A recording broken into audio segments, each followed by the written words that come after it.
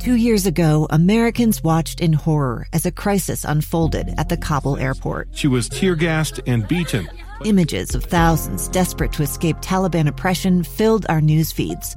More than 80,000 Afghans made it to America. But the story didn't end there. It was very cold. There was no power, no heat. Who would help our newest neighbors? I'm Andrea Smartin. In Stranger Becomes Neighbor, you'll hear the stories of some remarkable refugees who left their homes and their dreams behind, only to start over from zero. Their only possession was 3 blankets. And you'll meet Americans who stepped up to help them. You want me to come when you deliver your baby. What can one person do in the face of an international disaster decades in the making?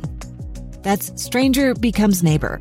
Find us at kslpodcast.com. Follow us on Apple Podcasts or anywhere else you listen.